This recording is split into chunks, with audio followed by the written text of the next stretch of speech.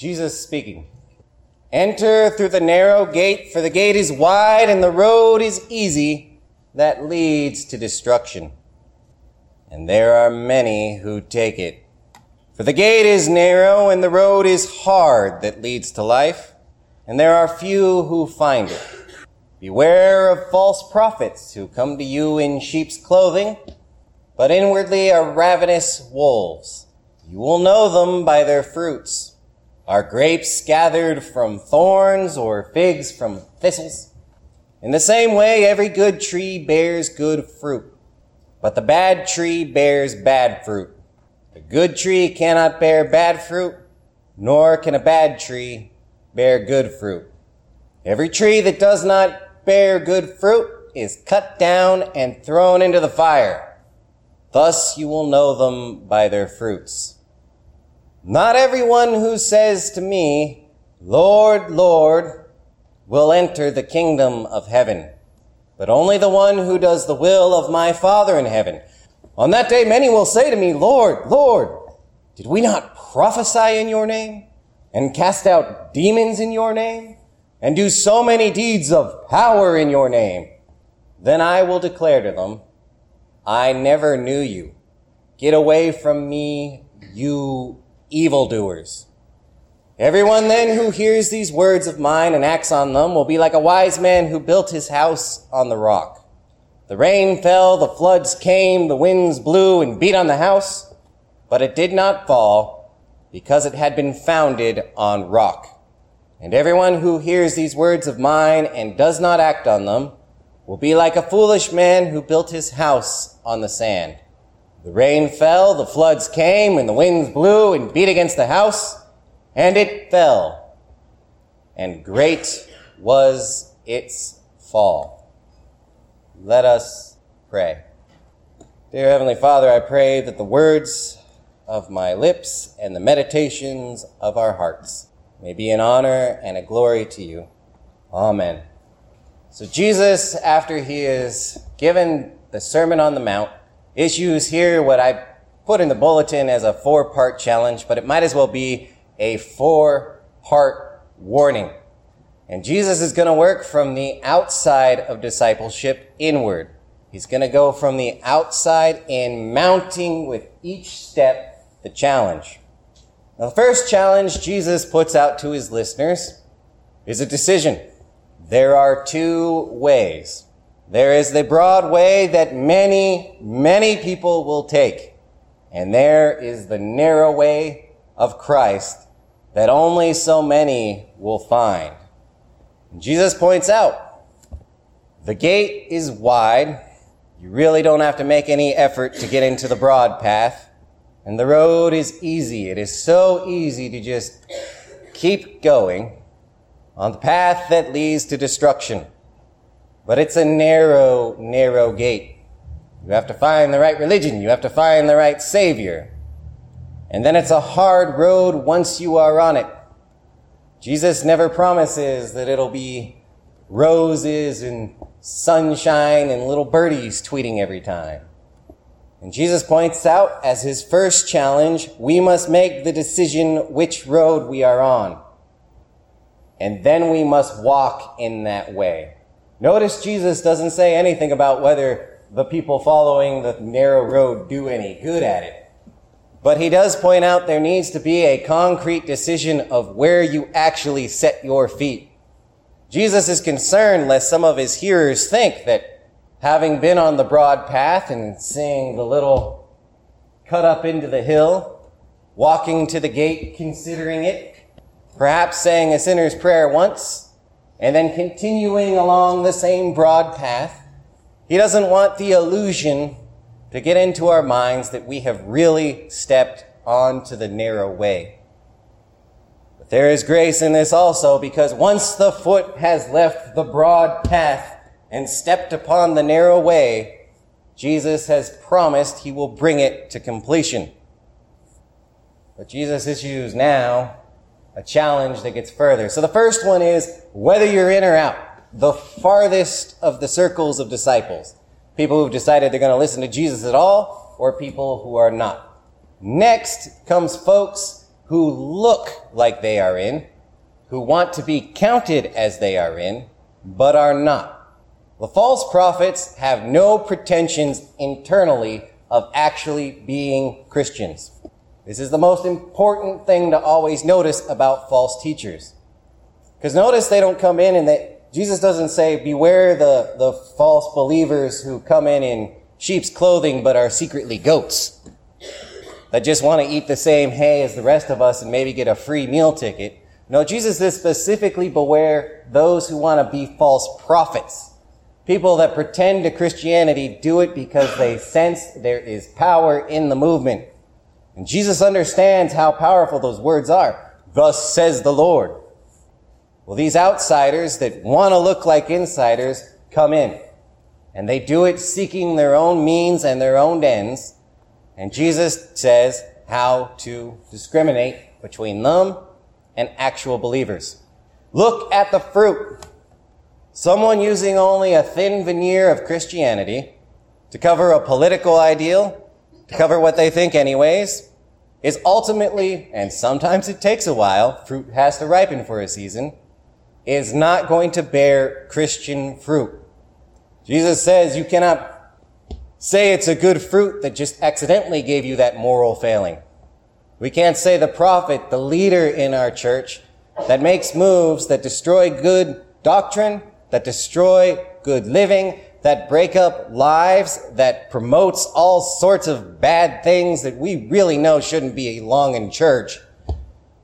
Jesus is saying here, that is their fruit, and there you shall know them. And furthermore, he is bounding them out, saying, you are not even in. You are wolves if your fruit is bad. But the gospel again is, Jesus is saying, throughout the rest of Scripture, and his Spirit is pleading now, these prophets realize there is power in Christ's work. They have the right to claim that power to sanctify their souls and be Christian like the rest of us and bear good fruit. But Jesus is challenging them, look to your fruit. Are you using my power for men's means or for God's kingdom? Now we step inward. So we've gone from the in, out, to the I want to be in, but I don't want to make any of the changes, to those who are in, earnestly. They want to be in. And we get to one of Jesus' most terrifying sayings, if you think about it. Not everyone who says to me, Lord, Lord, will enter into the kingdom of heaven. These people have convinced themselves that they are Christians. And what's more, the external aspects of their religion are awesome. It says here that they do deeds of power. They cast out demons, they prophesy, and they do deeds of power in the name of Jesus. And Jesus is not sitting here saying they didn't do those things.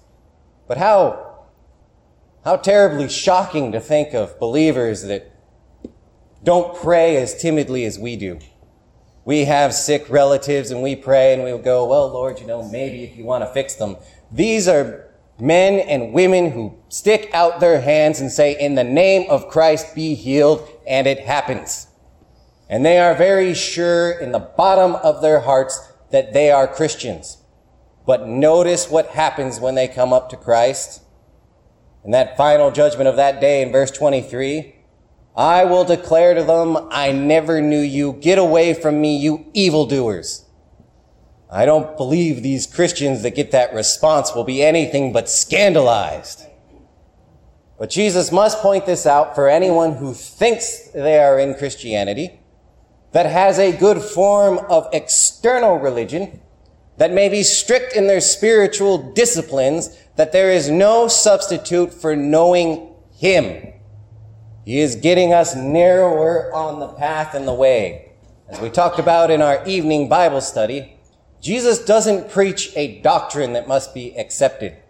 Jesus preaches himself. I am the way and the truth and the life. All who come to me. Jesus is here saying that even my mighty acts of power, if they do not come through me, have no part. Because as the Father is in me, I will be in you. So Christian, do not deceive yourself because you can do all the external acts. Do not deceive yourself by this, that, or the other thing, but make very sure in your hearts that you have come to know Jesus Christ personally. That may perhaps terrify you. These people are doing miracles. They're casting out demons. And they haven't gotten to the point where they can be like, hey, Jesus, what's up? And Jesus is like, hey, as we see on all the stupid shirts at the mall. The knowledge of Jesus rests on the person of who he is. He has promised to give himself to any who ask on his name. Ask it now. And the act of faith is to seize it. But we must continue on. Jesus gives a final challenge. So he has gone from in and out to those who just want to look like they're in, to those who think they're in but aren't, to true, honest, believing disciples. And Jesus gives a contrast between these believers. They have everything. They know Jesus. None of it is fake, but there is still a decision lying in it.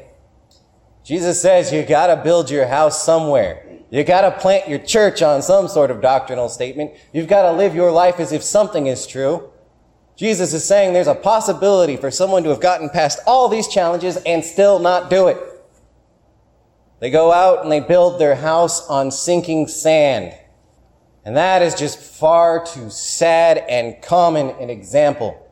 Christians who know in the burning of their breast, in the moving of their mind, what God's will is in their life, what his will is for their moral conduits of whatever. They know what God wants. They know what he requires. They know the blessings that he could give them, but they just don't do it. They know how to build a house. They know it needs to sit on a foundation, but still they go out into the floodplains. How many times have we deceived ourselves? I think of a story from the Cherokee that I learned this week. The Cherokee have a story of a young boy. He finds an old snake. And the snake says to the young boy, I'm too old to get up that mountain, but I want to see one final sunset. I promise if you take me up, I won't bite you.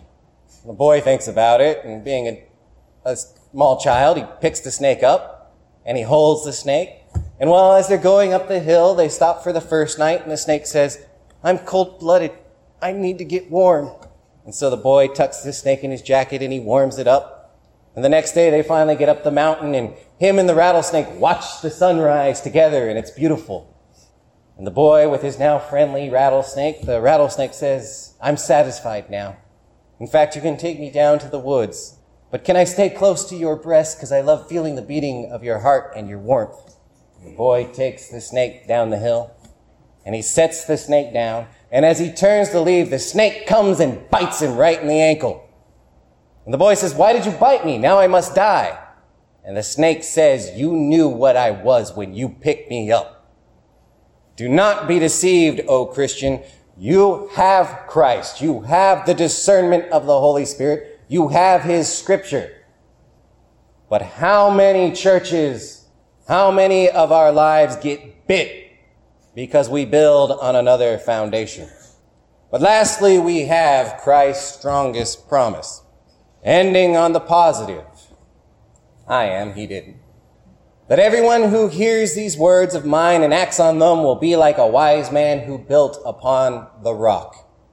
Life conducted in personal faith to Jesus Christ is not going to be broad. It is not going to be easy. It is not going to be like everyone else's. He has promised the way is narrow and treacherous and hard. He has said that you will have to bear good fruit. You'll have to pay attention to those sort of things. You'll have false prophets come at you, and you're going to have to decide which one's which. Jesus says that for the Christian, he's going to have to walk through his life asking himself constantly, do I really know Jesus? Even when the prayers are answered in a phenomenal way. But Jesus says if we follow his teachings and build our lives upon it, then there is nothing that can shake us. Because the ultimate testimony and the reason we preach Christ is not because, even though it will, God's word will never pass away, but Christ in his person is undefeated. Christ in his person took on our sin. Christ in his person died upon the cross, and Christ in his person is the resurrection. And when we stand within him, all those things are within us. And he has taken all the storm and gale that there can be. Whatever sin could come up and tempt the Christian, whatever sin could make us feel disqualified, it has been placed upon him. Whatever trial, betrayal, beating, savagery, death even upon a cross, Christ has done it.